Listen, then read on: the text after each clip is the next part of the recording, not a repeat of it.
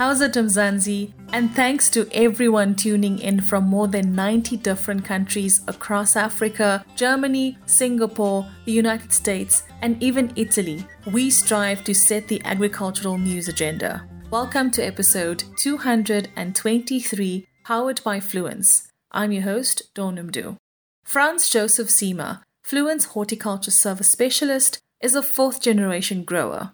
Now, Fluence creates lighting solutions for controlled environment commercial crop production, and today we talk more about how Mzansi's farmers can unlock the full potential of indoor cultivation with Fluence LED solutions. Our guest has been involved in the European cannabis industry for over 10 years, from selling clones to cultivation equipment. He joins us in this edition to talk more about how the LED lighting solutions provides growers with the perfect spectrum of light for optimal yields and crop quality. Over to you, Food for Mzansi commercial journalist Octavia Spandeel. Tell me a little bit about who you are. My name is Franz Josef Siemer. I'm originally from Austria. I am working in the cannabis industry for close to 15 years and have been cultivating cannabis for a little bit longer than that, out of curiosity, since cannabis was always the forbidden plant, that you would see. Back in the late 90s, maybe you would see some punk rock posters with some cannabis leaf on it. It sparked my interest in a very early age, actually, already. And coming from a nursery family, that means my ancestors have been working with plants since 1890. I had a natural desire to also work with plants, and cannabis was the most interesting one. I am the horticulture service specialist for cannabis in the EMEA region. That's Europe, Middle East, and Africa. All the customers that buy our lights, they get my service, they profit from my experience and knowledge, and can harass me with their questions 24/7. You are a horticulturist. Tell us what we don't know about Fluence and its history to South Africa. So interestingly, Fluence has been established in Texas, in the USA. It's a very interesting story because actually back in the days, over 10 years ago, there were no good LED lights in the market. I remember back in those days, I was working in a grow shop as the shop assistant and then shop leader. And we had those round UFO LEDs, like very bad quality, wrong spectrum, but overpriced. And so that's actually also the story on how Fluence came together, because one of our founders had a desire to establish better lights. So the first name of Fluence was actually Build My Light, where customers could assemble their own light according to their needs. How I came to Fluence is also very interesting because it is about South Africa. In 2021, I was called to work in Lesotho for a medical cannabis production site. And after 2 weeks of working there and helping this production site out, I was requested by a company from Cape Town to also help them. And a couple of days later, they flew me into Cape Town. I loved the vibe. I loved to see how the cannabis industry in South Africa, not only Lesotho, but also in a little bit more modern areas like Cape Town evolves, how the producers approach the medical cannabis production. And then I got together with one of the oldest farming businesses in South Africa, operating since 1743, operating in pears and apples, and now dedicating a branch also to cannabis, to medical cannabis. In South Africa, we have a very good partnership with the Lamp House, one of the oldest companies working with a light in South Africa. And together with them, we have a very good system to help our customers very fast and accurate with their problems. So tell me, what type of clients do you consult for, and how have you seen industries evolve since Fluence's involvement? With me being responsible for the whole EMEA region, I must be honest, a lot of my focus is towards South Africa. And in South Africa, we have a very diverse customer base, I would like to say. I'm consulting from young investors who came from the crypto market space and now set foot and integrated into the medical cannabis space, to the very old traditional family farming businesses that operate multiple centuries already. So the picture is very diverse, to also old legacy growers that came from the recreational market now into the legal medical market. It's a picture basically from A to Z.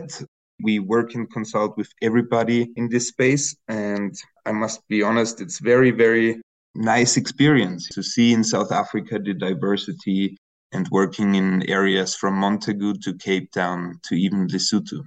With Fluence, it's all about LED lighting. What is the differences between indoor lighting structures and outdoor environments, especially for cannabis? In the legal medical cannabis indoor operations, there are multiple factors that lead to a successful production sites. You have to control the temperature, humidity, light intensity, air exchange. Also, more detailed issues like microbial pressure. That means, do you have fungi spores in the air? Do you have some pest pressure, etc.? So indoors, you need to control very many factors.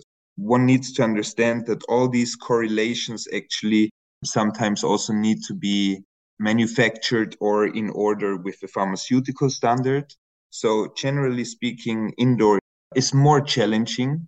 And in the outdoor production, we see it as the mass production in the future of cannabis. So from outdoor production, it will be possible probably to produce THC in large quantities, extract it, and bring it also to the medical cannabis market. So both indoors and outdoors have a great value in the future. Do you have any tips for horticulture and vertical farming? Anything that you can share with beginner growers that does this for a hobby? Especially for the cannabis industry, I would like to encourage everybody to not get distracted by the flashy cannabis products on the market that sometimes are also overpriced, and there are loads of these products. Some of the sayings that I like to spread is follow the pros, or also when it comes to business, keep it more pro than bro, because in the cannabis industry, there is a lot of what we call bro science. That means techniques and myths around how to cultivate cannabis that are not based on real science evidence.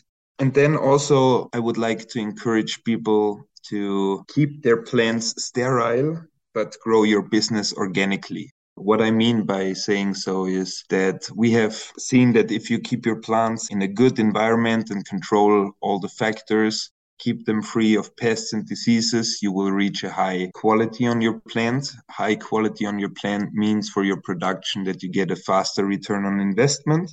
And by that, you can also grow your business organically. Why do I say organically? Because I see a lot of production sites that get a lot of investment money. So they have a lot of financial power, but they do not have per se the right facility design in place or the right team in order to lead the production to a success. So very fast and big and large and huge is not the right way to do it. I would rather encourage people to grow their business slow, organically, but therefore everything is in order. And finally, how can we get in contact with you about your products and solutions? For getting in touch with us, I would like to encourage the listeners to visit our South African partners homepage, the lamphouse.co.za, or our personal homepage, fluence.science, where the customers can also have a look at all the production sheets, the scientific background of ours. One of our favorite things is also led by science, because we take a very serious approach. We have a big horticulture research team also that works together with institutions, and everything that we do is science-based. We have evidence and proof points for our customers.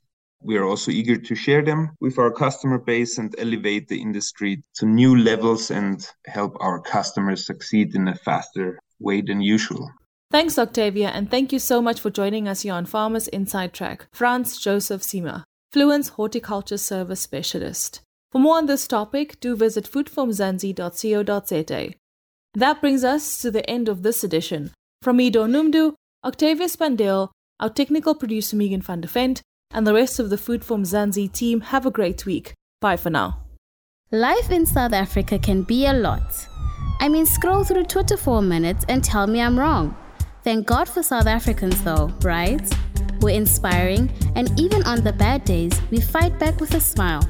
That's why I love Food for Mzansi so much. They're not ashamed to celebrate the ordinary unsung heroes who work every day to put food on our nation's tables.